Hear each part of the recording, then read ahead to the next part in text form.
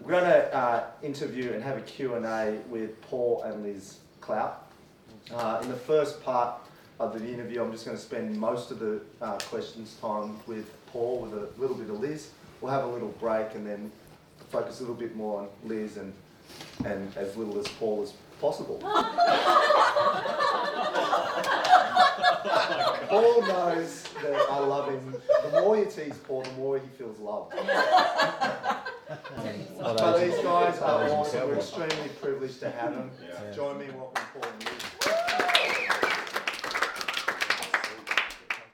Paul and Liz. Paul and Liz, Noosa locals.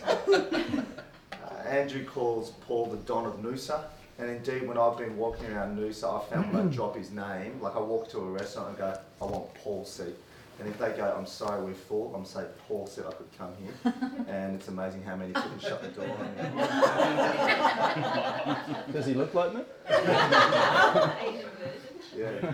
But starting with Paul, so Paul, you kind of, I guess, stumbled into design and building and development almost a little bit by accident.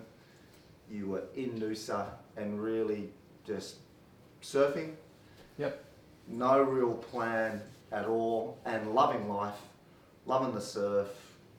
At that stage in time, feeling like you're living the dream. Yep.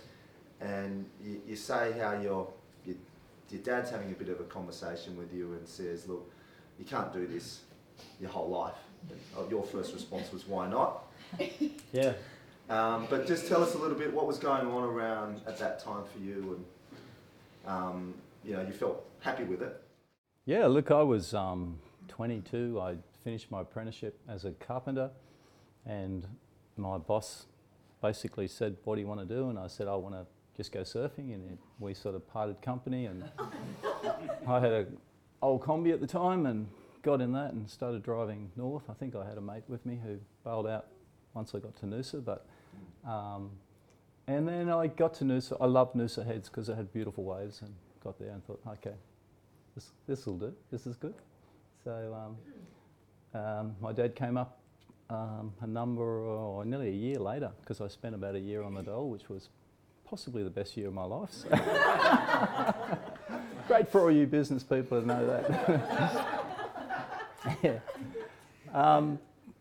And he came up and said, what are you doing? And I said, I'm having fun. Why? And he says, you need to get your act together. And I'm sort of going, okay, what does that mean? So anyway, my dad was awesome. So he helped me set up a speculative project. In other words, we build a house and then we sell it. So we sold that house and made a small profit out of it. He was good enough to split the profits with me, and he went away and I kept going. There was one incident that happened in that job site, because my dad, as much as he was awesome, he was a pain in the neck too. So he wanted me to work Saturdays and Sundays, and absolutely he was against Sundays because he was very religious Anglican. But there was one moment where I threw my hammer at him in frustration, and to be honest with you, the only thing that I was disappointed with was that I missed him. So anyway, I stormed off, and that's another story. And then in that first project you did with your dad, did you feel fear in that? It's a first venture, it's a specky, you're buying a plot of land, you're building on it, selling it. I think at that particular time, no, because it wasn't my finance. Yeah. So, and I was still finding my feet. However, he did leave, and I did another project after that, and that one was more scary because I didn't know whether I was going to be able to find the ends of the finance to finish it and that type of thing. So yeah, that was a lot more fear coming in later on. Yeah. And then second project goes well. Second project goes well. And gives you a greater sense of confidence. Yep. And there was a bit of a run that you then, as each step, getting more confident, getting more nuance, understanding more what you understood your customers wanted. How long did that run, I guess, go for? Our first major job was when Lizzie and I got married, and I think she takes credit for it. Don't know why, but she does. And then she also takes credit for the fact that we'd never been out of work since we got married. So, unless it was by choice. yeah. So yeah, we had a really good run. I love design, so I had a policy that I wouldn't build the house unless I designed the house, and I wouldn't design the house unless I built the house. So if you came to, say, us as the builders, you would have to take our package, so we could charge a little bit more than perhaps what some of the other guys were doing, and we had a really amazing run for a number of years. And there was a lot of courage in that, right? Because here you've got someone that might be passionate about their design, yep, and then looking for a builder, mm-hmm, and you've been quite distinct to say, I want to have a greater control end to end to deliver a product. yeah. And so that costs more money, but when did that happen? Like, that didn't happen at house 2 or house 3. I think I was running on the adrenaline, and I was running on the fact that it was successful, and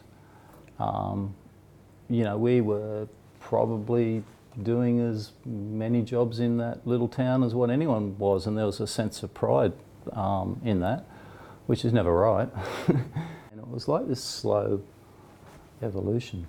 So it's almost like you can't, some people want to be up and running in business and doing some amazing things like now, because it's a now mentality, but seriously for me it was just like step after step, and you build one house, and in those days it would take, I don't know, 3 to 4 months to build one of those houses. The ones we do now take a whole lot longer, but you build one of those and another one of those, and then you change things, and it's time in that. There's a significant amount of time. You can see how grey my hair is too, so I'm not exactly young. So.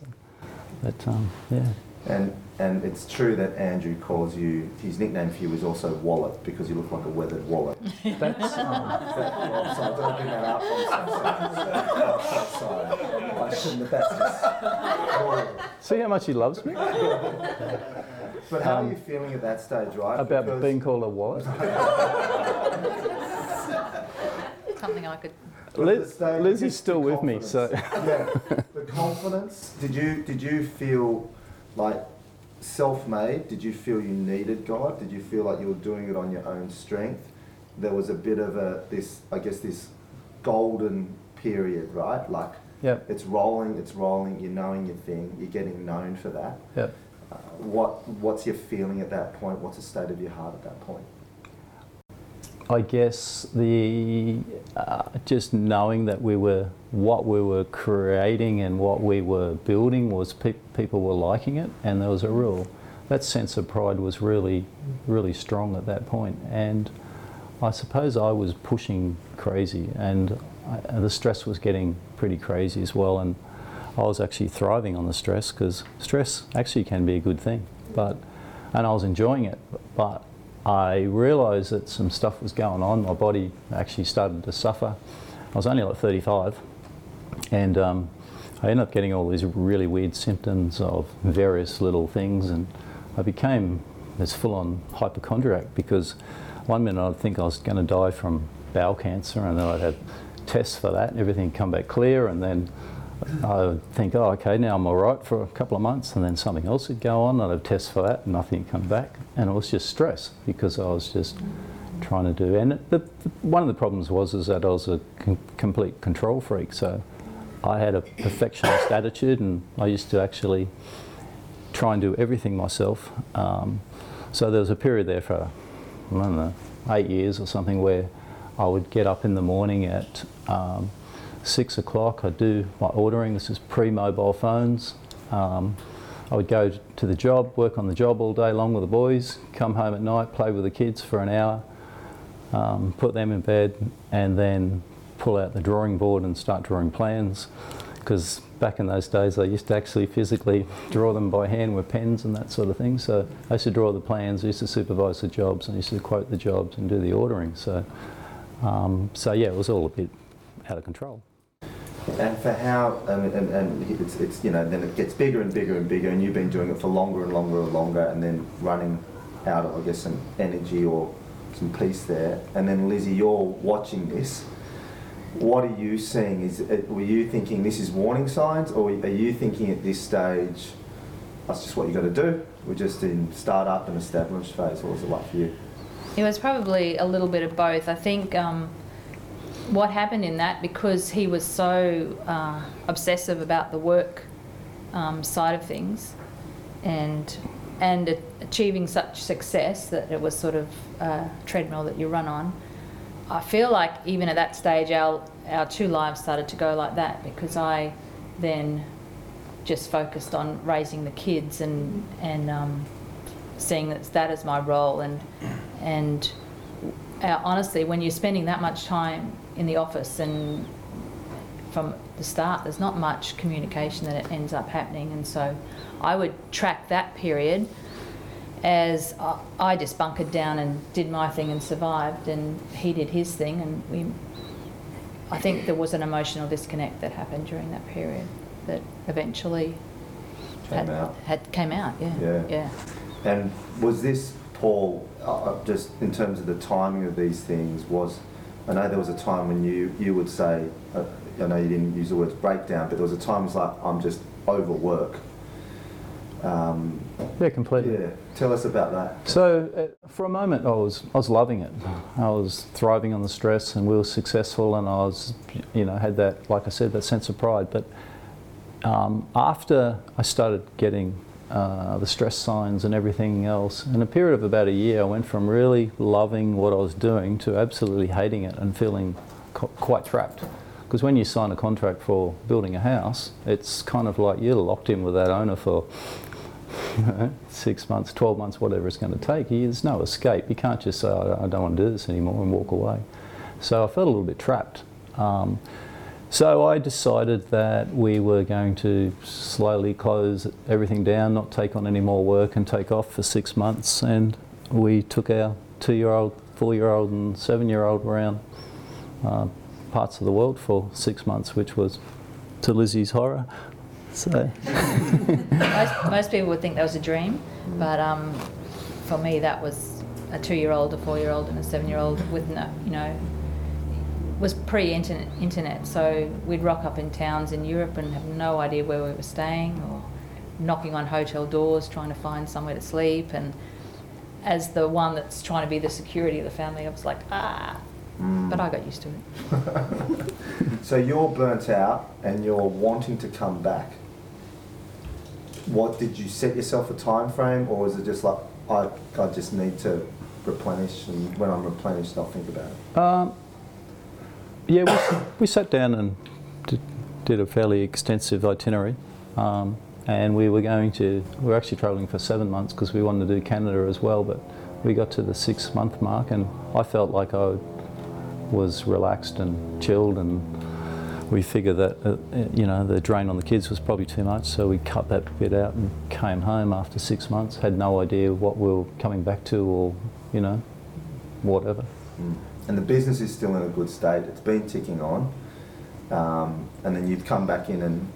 No, the business is not there. Okay, so you before leaving, yep. Or you right up until when we left, the business was going okay. We finished up the last house, and then there was nothing much for that 6-month period. Okay, so you shut it. Okay, so you've come back and now it's clean slate. Yep. Is there a determination in you to do things differently? Totally. What's changed in your heart at this point, and roughly what year was this? Year was 97, 98. Yeah. And I figured, because of the designs that we're doing with the building, that there must have been a market for my design work. And I was really conscious about the stress factor. And anyone that's gone through some stress will sort of understand that it's a fear when you sense it coming back on. I was saying to someone this morning, it's almost like I could feel myself with a big tractor with great big wheels like this, and I'm running in front of it type of thing, and that's fine, I can just cruise in front of it, but every now and then it would accelerate and try and run me over. And because I felt like if I sat in the office until midnight every night, I still couldn't get done everything that had to be done. So it was just like that. So after coming back, I recognised that there's no way in the world I wanted to go down that track again. So I changed the actual basis of the business, and we went, pretended I was an architect, and which you get in trouble for these days, and Reinvented yourself.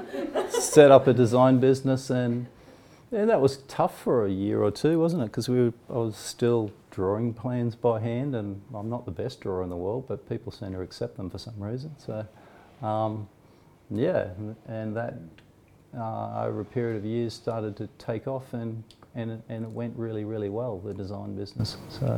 So stopped building, and then and you said you so doing that for some years, just doing the design work, Yep. over building. Then you have a client who says, I love your design, I want you to build, and you said no. They go, we really think you should do it, and then you kicked off the building again. That's right. As well, and then GFC hits. Mm-hmm. And you explain it by saying, look, pre-GFC you were kind of going, it can't go wrong. Yep. And pre-GFC you've extended on projects. GFC hits, and literally the property market in Noosa gets obliterated. Mm. And even just seeing some of the property results when Paul was helping us look at some numbers, like people buying a property and it hitting a third of the value. Yep. So you're talking about true negative equity environment, but you're in it. You've got the money in the game, and you've taken this massive hit. Yeah. What's that like? Terrible. You're good with words, by the way. Extensive vocabulary. Only got to grade 10. Nowra High School. Oh, wow. Somewhat. It's tough, because it's kind of like everything that you touch, it felt like prior to that moment was successful and turning into gold, and then all of a sudden this particular project goes pear-shaped and completely out of my hands. It's not like I did anything wrong or anything different to what I would have normally done. The project sells for about $2 million instead of $3.5 million, but we've also propped up the finance for it for a year before it sells, and then the bank wants to foreclose on the loan and things like that. So at the end of the day, you let it go and just go, man, that was a big learning curve. So it's almost like one great big backward step. We were kind of at a point where we owned our house, really, and we were kind of living a dream. Watched you talking about that quadrant. I watched you walk really quickly from confidence to fear. Yeah. So in all the other future projects, we were then navigating a fear state of mind rather than a confident state of mind. And that has been a real journey out of that. Because in that time, you need to fund things. Yep. So you're still keeping cash flow going, even if the profitability may have been questionable at certain times, just to keep That's right. the engine running. So. Yeah, just tell us a little bit about that. Well, obviously a lot of you would have experienced that time, but it's kind of like, okay, you've got design that you normally charge X amount for, where someone's now prepared to pay half of that or a quarter of that, and do you turn around and go, okay, well, it's better than doing nothing at all, so we'll take it on. And if it puts food on the table, and if it pays a little bit of the interest. So there was a number of years there, probably 5 years straight, where we just worked pretty hard just to make ends meet, and mainly pay the interest, and then watch, because we were taking out loans to pay the interest, and then watch that whittle away, and then you kind of go, okay, great, here we go again. So it got to the point where it was pretty, almost like it was not going to be pretty if we sat there for another 10 years. And then we ended up having to sell our house, and which was really tough, because it was a family home for 10 years or so, and we loved the house. We put a lot of effort and creativity into it, and it was a beautiful spot, but to actually let that go it's really tough. But if we didn't do that, I don't think we'd be sitting in the room here today. So. And what's the state of your heart at this point? And so because you've had this time where it's like, okay, almost too much work.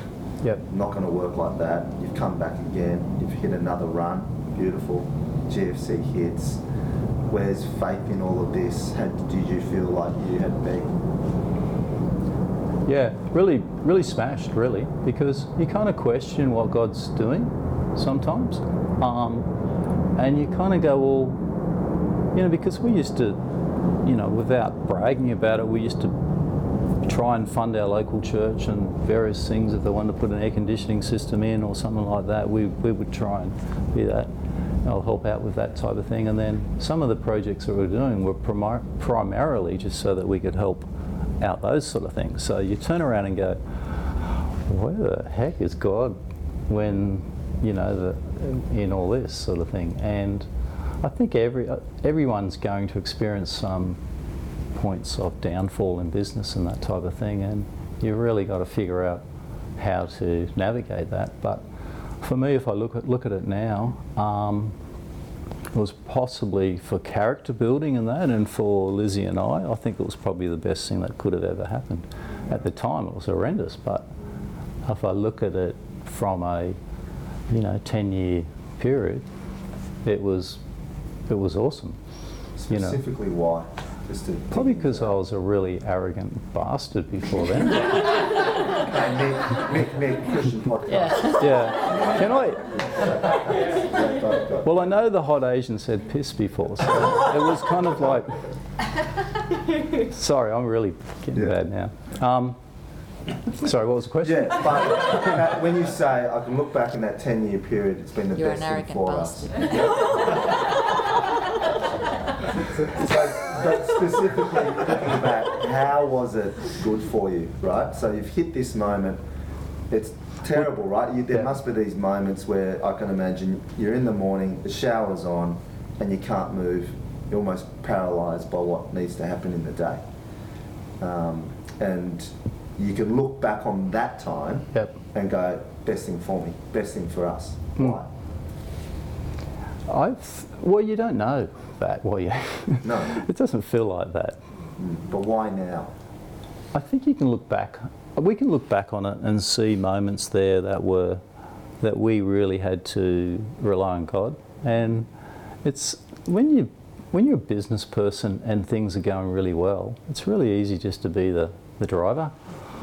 And you can do all sorts of things if you're courageous enough and everything runs with you. But all of a sudden, if you can't do that anymore, it's like, okay, you got to reach out to God. And as much as sometimes you're thinking, where's God in all this?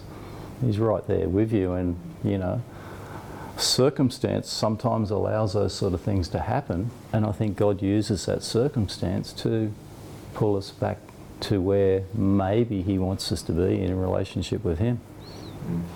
And how have you changed? So there's a part where you're saying you're not as arrogant. There's certainly a change in terms of the stress you carry, and I guess part of that is the amount of control, how you try and control things must have changed. But how are you different because of the failures and difficulties that you've had to go through? How are you different? I think I'm a lot more chilled. I still have a little bit of a perfectionist attitude which creeps in there every now and then with some of my work and that type of thing, but I am way more chilled. I don't tend to feel like I have to do all the job myself, and I realise now that if I did I'd be crazy. And so I think I've learnt the art of micromanagement type of thing as well, as being able to just let everyone else do the work and direct it. And then just take a more chilled out approach and realise that actually God's on our side. Take good steps, take wise steps, but take Him on the journey. And I think one of the things that when we did that project, it had this stupid tree that hung over the pool in it. This is the one that went pear-shaped. And every time the wind would blow, the leaves of this tree would blow into the pool. And I'd go, oh no, I've got to go around and clean it because there might be an inspection tomorrow or something, a real estate inspection, and we desperately needed to sell it. So I would go around and clean the pool, which would take about half an hour. And I remember having these conversations with God, arguments with God actually. Like, why is this happening? You know, what are you doing? Why isn't this selling, and so forth? And it was kind of, there was a couple of moments there where I don't know how many times I cleaned that pool, and I don't know how many times I asked that question of God of why is this happening. But quite often the whispers would come back, and he would say to me, and there's one point of, you know, he said, well, was this my idea or your idea? And I sort of went, okay. And then I started to think, did I actually ask God when I went into that project whether this was a good idea, and was he with me in it? And, you know, I don't think I did. So I never spent any time on that, because I felt like in my strength and my talents, or whatever they were, that I could do it and pull it off. But I didn't take God on the journey with me at all.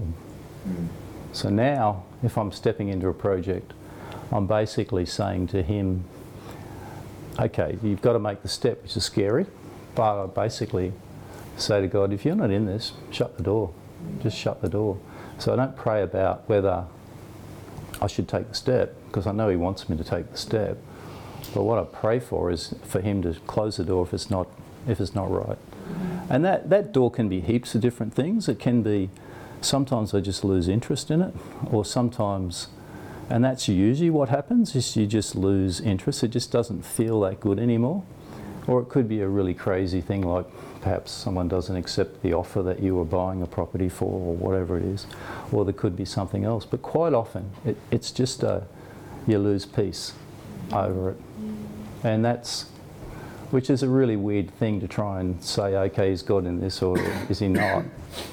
And I think that is the best thing that you can do, is just ask God to shut the door when you're not confident, if it's not in him. I love that. I mean, practically, I think years ago, Jeff at the back shared with me in terms of how they approach decisions, which is when they're facing them, they pray about it by themselves, and then they quietly live in the decision. They don't tell anybody. And then if they're exhibiting the fruits of the Spirit of peace and joy and all those types of things, they're going, okay, they can give you a better insight. So I thought that's something that Claire and I have applied to things. You've also spent a bit of time overseas in Vanuatu. Yep. And just tell us when did that happen, and what's some of the work you've done there? Over the last 15 years, I have myself and a mate and a bunch of other people have been involved in a little charity in Vanuatu, where I went with a mate about that long ago, and he invited me over, and we actually went and fixed up a toilet block in a village. And when we got there, I just looked around and saw the poverty, which was a 2-hour flight from Brisbane, and I'm thinking, wow, I can't believe this is happening right on our doorstep. And anyway, we went a couple of times and did some little projects and that type of thing, and then we figured for a while, how do we actually affect these people? Because there was kind of like little kids running around that weren't going to school, and there was teenagers that were kind of just hanging around the village, and the adults weren't working, and they were eating, I don't know, some kind of vegetable root that they'd get from something, because that's all they could afford to actually eat.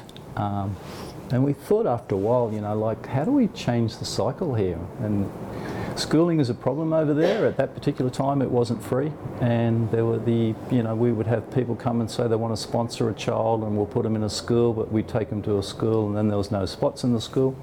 So we figured that if on this particular village, which had about 2,000 people in it, or has even more now, that if we could educate their little kids when they're, say, this high, then perhaps on a 15-year cycle, we could change their circumstance, that perhaps they were able to be employed or have opportunities to do that type of thing. So every year we've had a lot of support from various churches and people, and that, and even this guy's brother actually, but what? Andrew?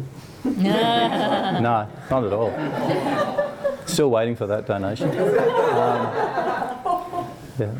You got your checkbook here?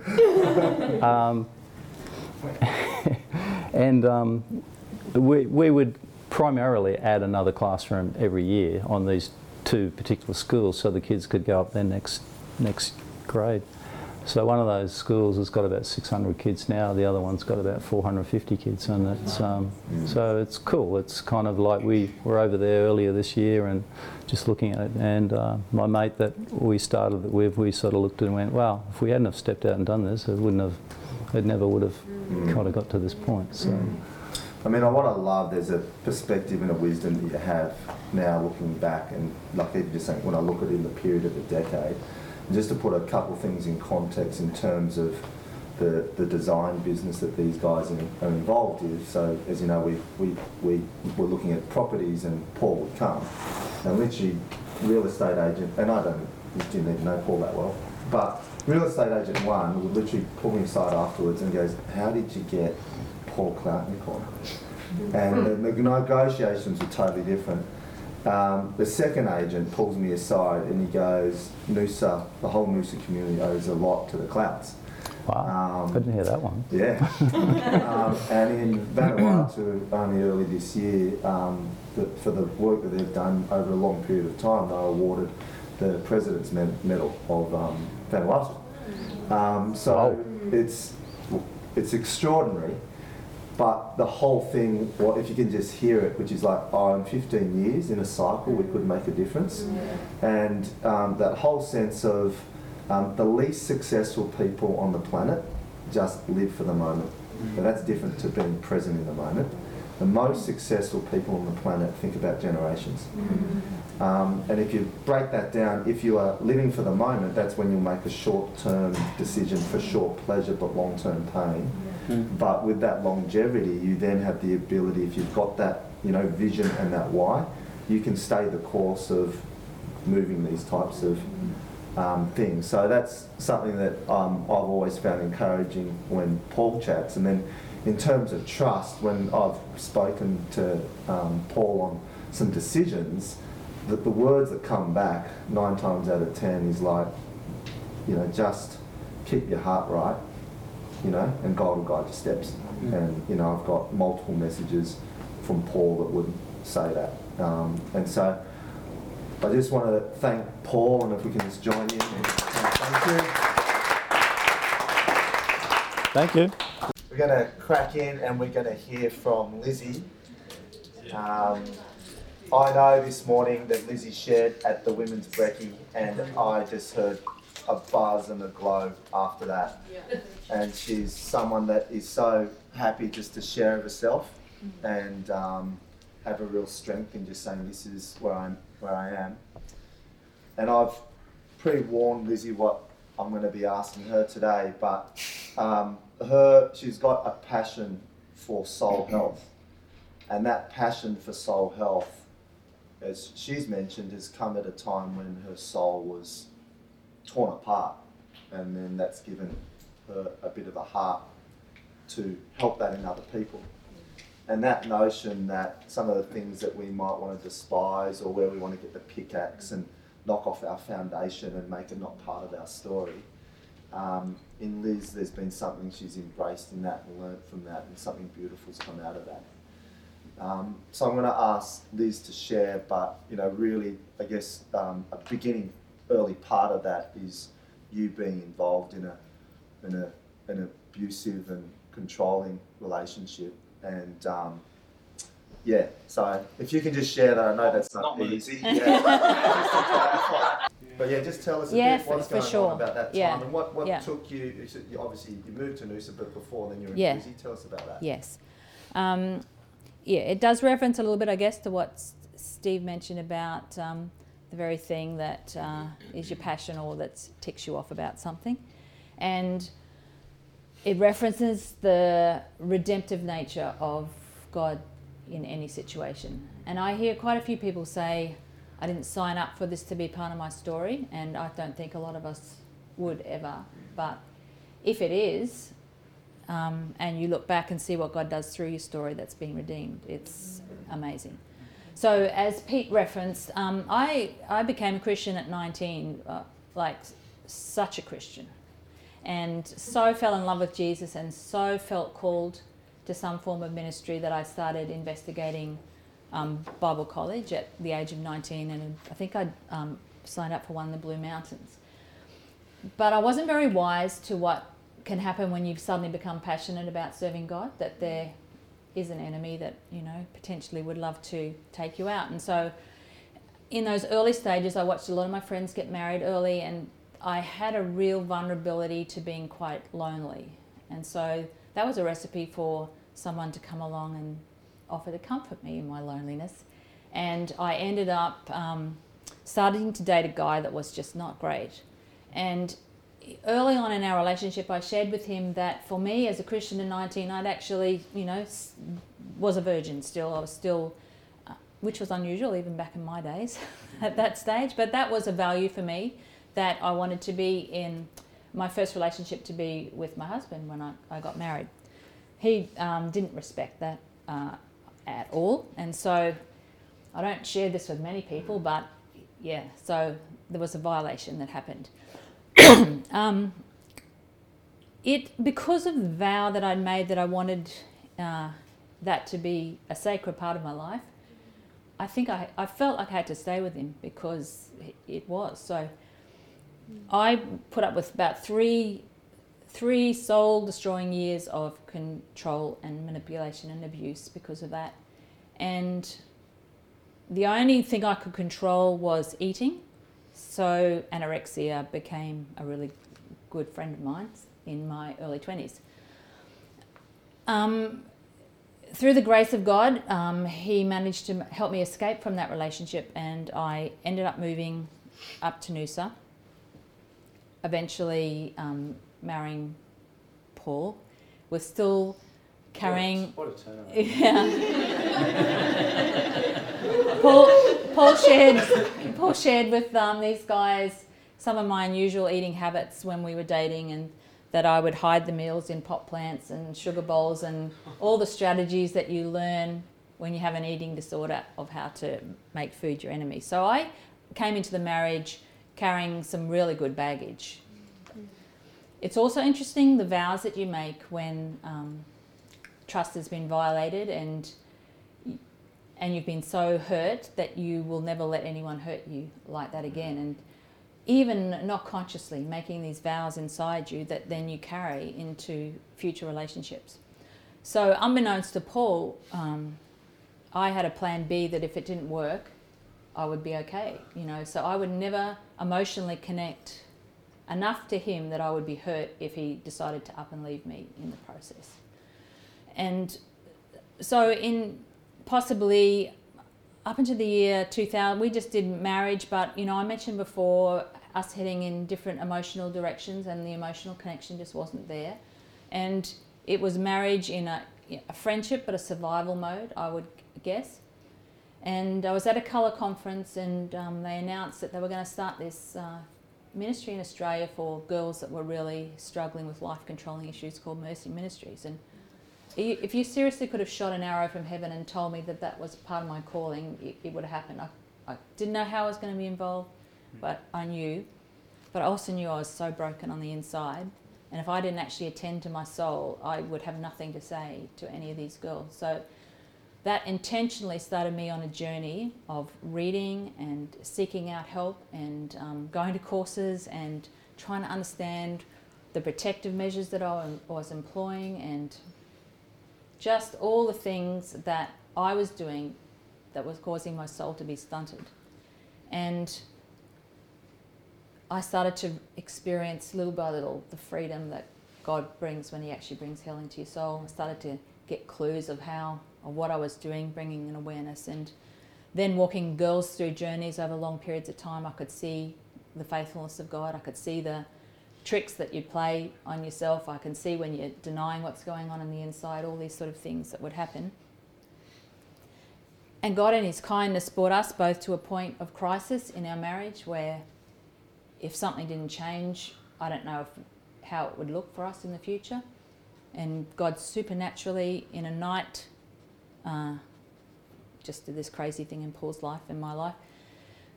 Such a rescuing God. So it's out of a story that I never asked for, that God birthed something that I am so passionate about and feel so privileged to watch anyone else sort of walk in that freedom. If that makes sense. Yeah. But what I notice, you do it with such a loving heart, not a hurt heart, if that makes sense. And you talked a little bit about agreements and vows, and the agreements and vows that we make that we don't even realise we make. That we could make as a kid when we got hurt doing something, and I'm never going to try to public speak again. I'm never going to let someone hurt me.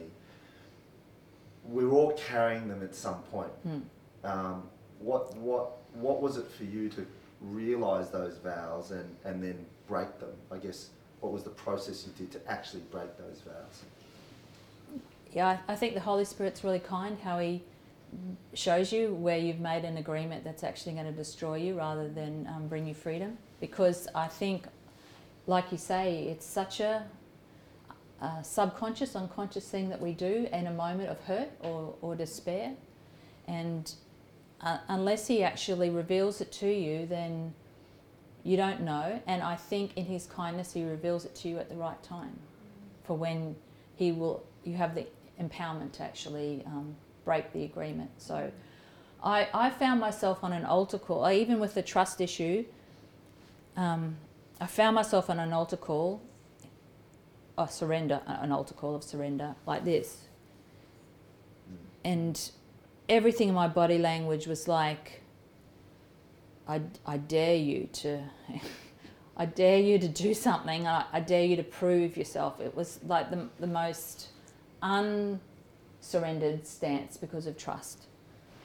But he would just gently ask me the question and tell me, do you trust me? And I would say, no, I don't. Because I think emotional honesty is important in the whole journey of healing. Otherwise, if you're just faking it, then you're never going to actually experience what God. So we talked through the whole trust issue, because I was honest enough to say, I cannot trust you. And then we would trace back to where I'd made the vow. And then I would, I guess, repent from making the vow and say, it's reflected a season of my life when I was hurt, and I'm sorry, but I can't trust you if you don't help me to trust you, if you don't reveal who you are. So it's an onward going journey with the Holy Spirit doing His thing. This most stunning counsellor that you could ever have, the kindest, the one that leads you at the right time, at the right place, with the right words and the right grace to walk into the freedom that He's got. It's amazing. And so much, and what I've picked out from chatting to you guys, but not based on your performance or state. And you referenced a prayer you were praying for Paul at the time, and Paul having a supernatural intervention, where you would say, Paul, you were super cynical, don't believe in this Holy Spirit thing, right? Do you want to talk about, I guess, your perspective, Liz, and then what was going on with you, Paul? But first of you, Liz. Yeah, so we'd reached at about the 10-year mark in our marriage. It was just really, we were so far apart emotionally, it wasn't funny. And there must have been just one crisis at night where I said to him, I seriously don't know what to do. Like, I've run out of strategy. All I can do is pray. And I don't know if you realise, and I actually meant all I can do is pray, like, help now, out loud.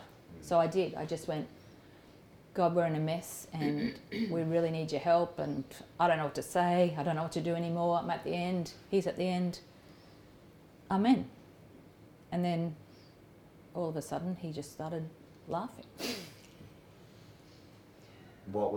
So you're super cynical and you just have this Yeah, we're at a point where everything was good.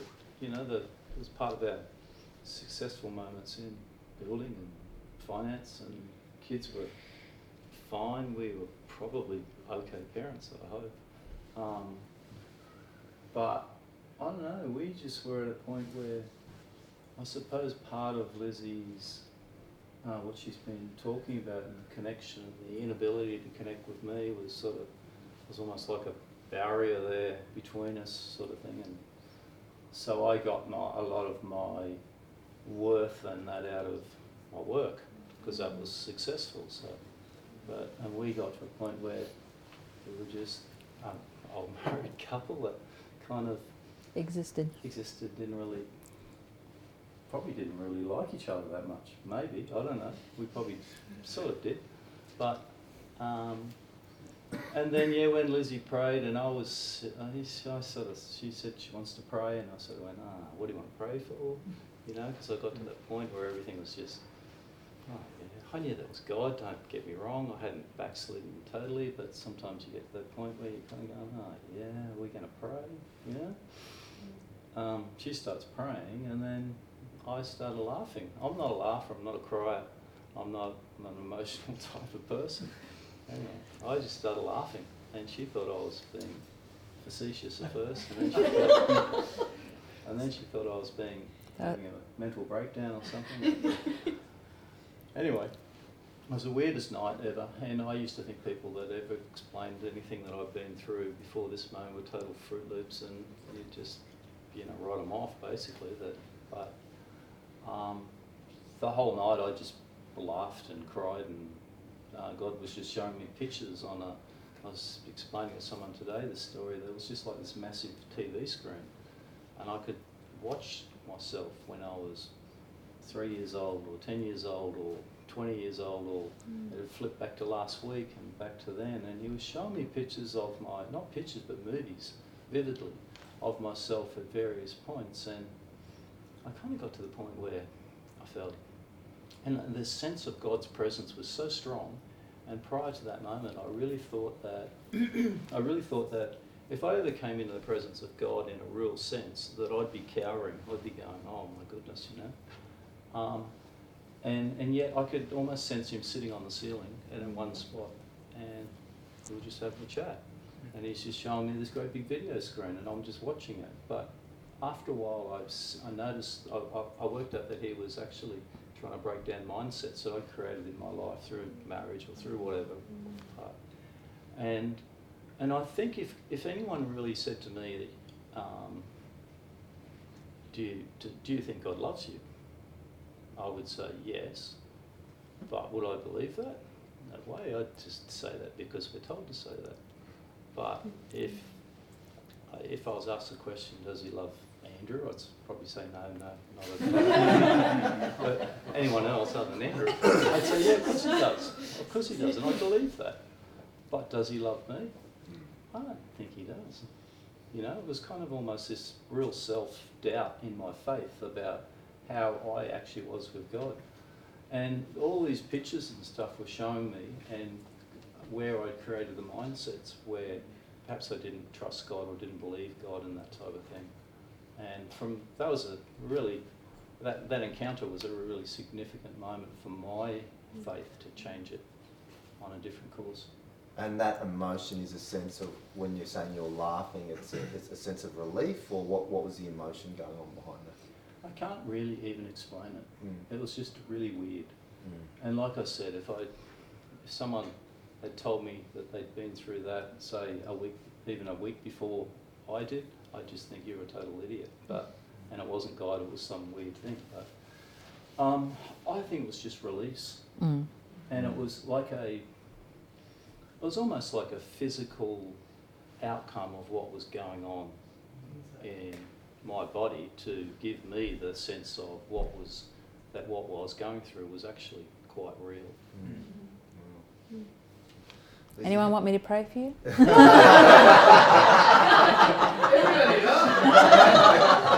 That's a scary thought now, isn't it? I guess a couple questions in terms of, how does surrender and working at things go together? So how do you do things with a surrendered heart, not this attitude of aggression? We chatted about that a little this morning, Yeah. because it's never a checklist of what you feel you need to achieve in your behaviours or your attitudes. It's always I lean in and I rest and I abide deeper than I try harder, because I have been fascinated by the abiding life for a long period of time, because it's such a significant passage of scripture where we're asked to remain in him, and apart from him we can do nothing. And there's this life stream of all that is beautiful, and the fruits of the spirit, and calm, and creativity, and compassion, and so much a well of what is that. How do we tap into this life that's already abiding within us when it comes to the areas that we have to surrender? Because in all honesty, I don't think we can actually do it ourselves. For true healing and true change, it has to be a surrender to the life of Christ that's already inside us. And I was mentioning this morning that, I wish that I could say to you, I've dealt with insecurity. Well, it's gone. But there'll always be triggers that come that, I think I've sorted it, and there's a trigger that comes and I go, oh my gosh, I'm sensing that whole thing of insecurity, and I'm potentially comparing myself, and I know I shouldn't compare myself. But all I feel that it is a flag to say, Liz, who are you depending on right now, and which life are you depending on? Is that yourself, or is that the life of the Spirit in you? And if I just see it as simply as a little valve inside me where I just go, help, and let the life of the Spirit start to flow through, which is, the joy and the gratitude which kills comparison, or kills entitlement, or kills insecurity, or whatever. So it's a dependent life, it's an intentional dependent life that just you have to practice, and heightening the awareness that anything that comes your way that potentially is a surrender need is a flag to say, bring on the life of Christ that is already abiding in me continually as a stream, and I'm so dependent on it, and apart from him I can't do it really. So I'm helpless. And I'm intentional about living awareness as much as I can, and it's an ongoing yearly life journey. And I can imagine that whole time just picking up one aspect of trust, because there's a sense of, when, can I trust you, God? And you go, no, I can't. But in surrender, you have to trust God. Yeah. And, when we go through difficult times, I think that's a big part. I mean, Andrew, you touched on it. Do you trust God? Do you trust him? Do you trust that he's got his... And it's very much being deliberate about knowing who he is, because if I feel, and I was chatting this morning about that, if I feel that I've continually disappointed him with some of the areas of my life, then it's hard to trust a God that you feel is disappointed in you, because there's barrier. So I've got to understand his nature and his character, and that he's not sitting over there disappointed and frustrated with me because he's God. He doesn't live with that sort of, oh gosh, that's a surprise that Liz stuffed up here. I mean, I don't think he has disappointment or frustration, because he's never caught out. He doesn't live with that expectation on us. So it's being very intentional about pursuing who he is, so that, as you say, you can trust him. It's very different from what we've experienced here on earth, if that makes sense. That's good.